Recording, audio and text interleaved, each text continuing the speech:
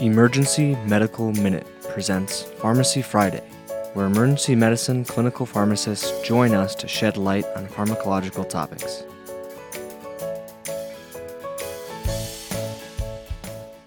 The Emergency Medical Minute is excited to announce that we are now offering AMA, PRA, Category 1 credits via online course modules.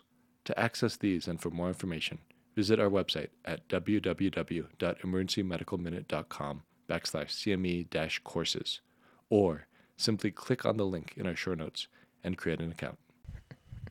Hey guys, this is Rachel Duncan, emergency medicine clinical pharmacist, here to present your Pharmacy Friday Medical Minute.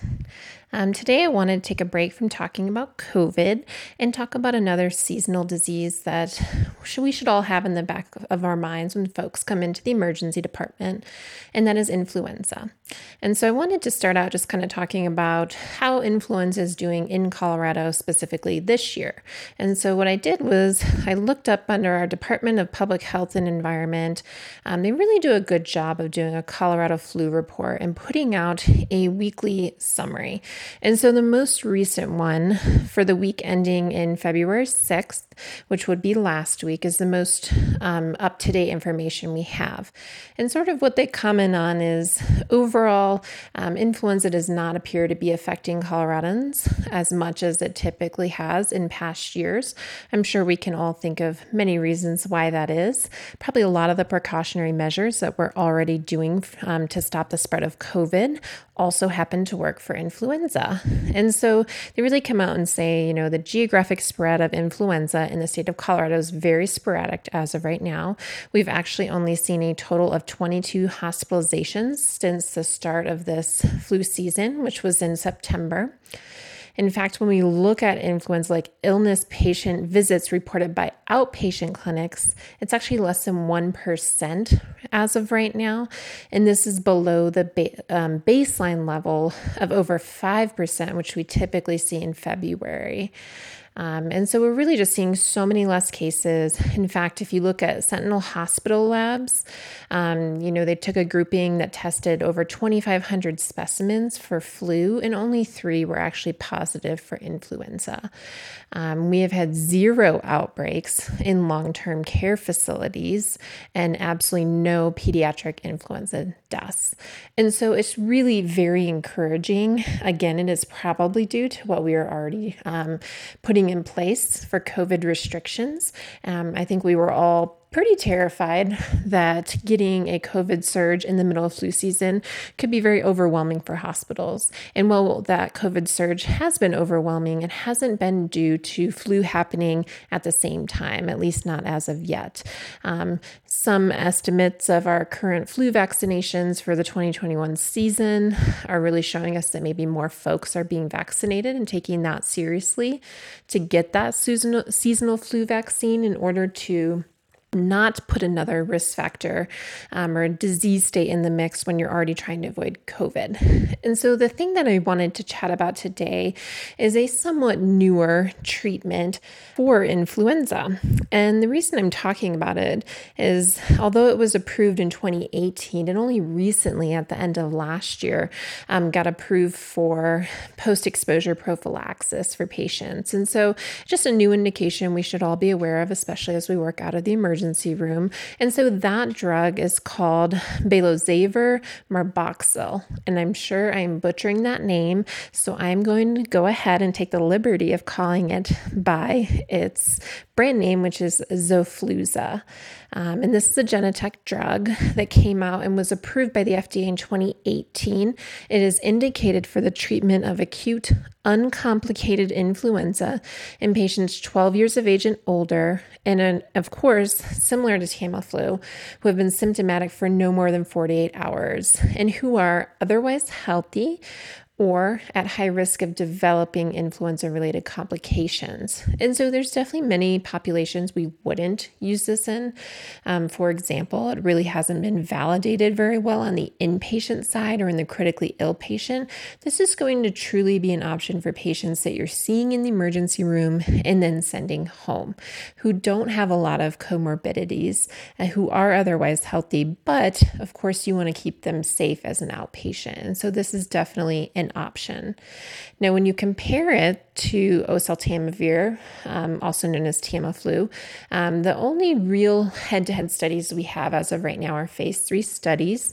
The most recent that was published found that a dose of Xofluza was superior to placebo, but similar to oseltamivir or Tamiflu in shortening the duration of illness in adult and adolescent outpatients at high risk for flu-related complications. And again, you will note that that is outpatients.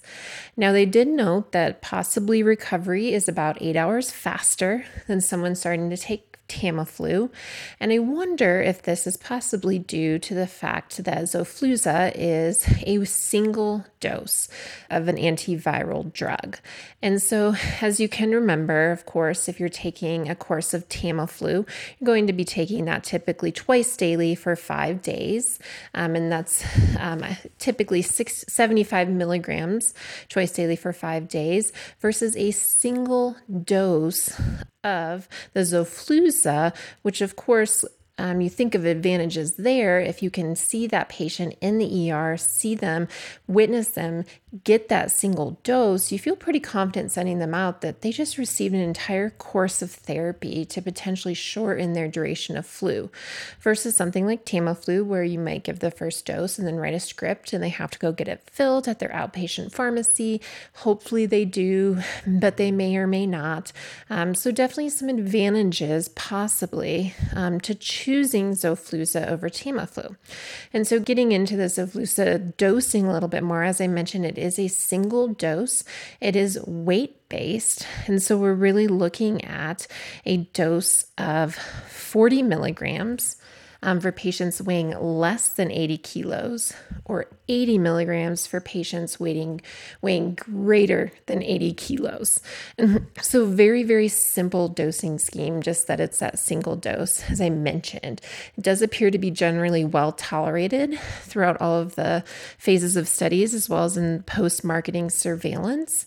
Doesn't tend to cause a lot of issues. It can cause the normal stuff that you would expect with any type of antiviral. So a little bit of diarrhea, nausea, and headache, but beyond that, it seems to be very well tolerated.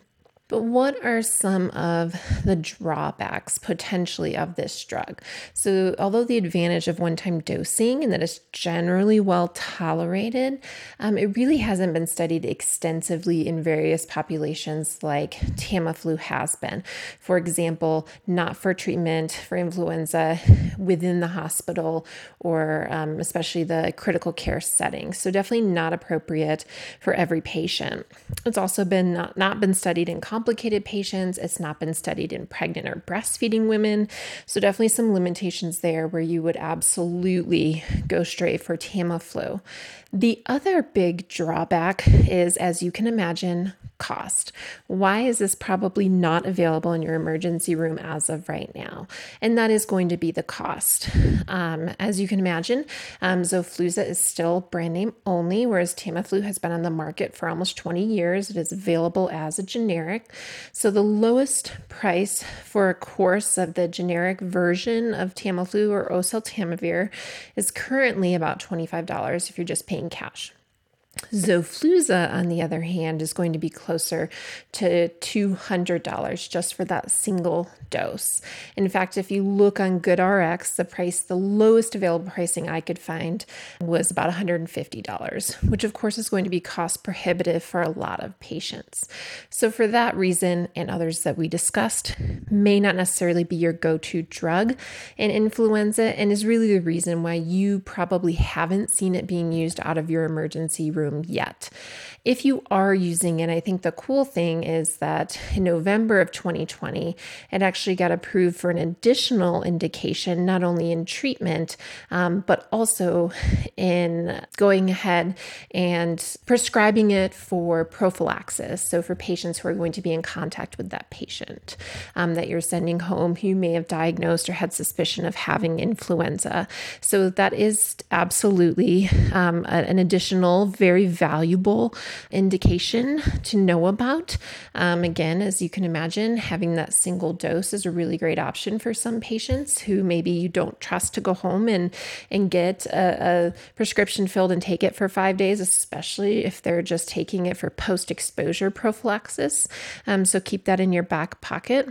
But overall, I think that Tamiflu is still clinically appropriate as a first-line agent, both from an efficacy, the amount of literature supporting it, the 20 years it's been on the market, and then as well as cost. So while I think it's important for y'all to know about Xofluza and this additional indication, especially as we work out of the emergency room and start to see a few more influenza cases, I do think that in general, you're going to be reaching for your Tamiflu. But that is the latest and greatest update on our latest influenza treatments. I think it is pretty cool that this is the first drug approved for influenza, first new drug in about 20 years. And so that's always exciting to see in a disease state that we know we're going to see every year. And so very, very encouraging for all of us. And then, of course, just remembering that the other encouraging piece is that flu season, as of right now, not to jinx it, has not been bad, at least in Colorado and most of the rest of the United States. And we need to continue to do all of those precautionary measures that we're doing to keep, first of all, COVID at bay, as well as influenza, including getting your vaccines. And so if you do have patients that come in, just always making sure, have they also been vaccinated for influenza this year? Because that's just as important of keeping our population healthy as it is for pushing our COVID vaccine. Alrighty, hope you enjoyed your Pharmacy Friday Emergency Medical Minute. I'll see you next time. Bye.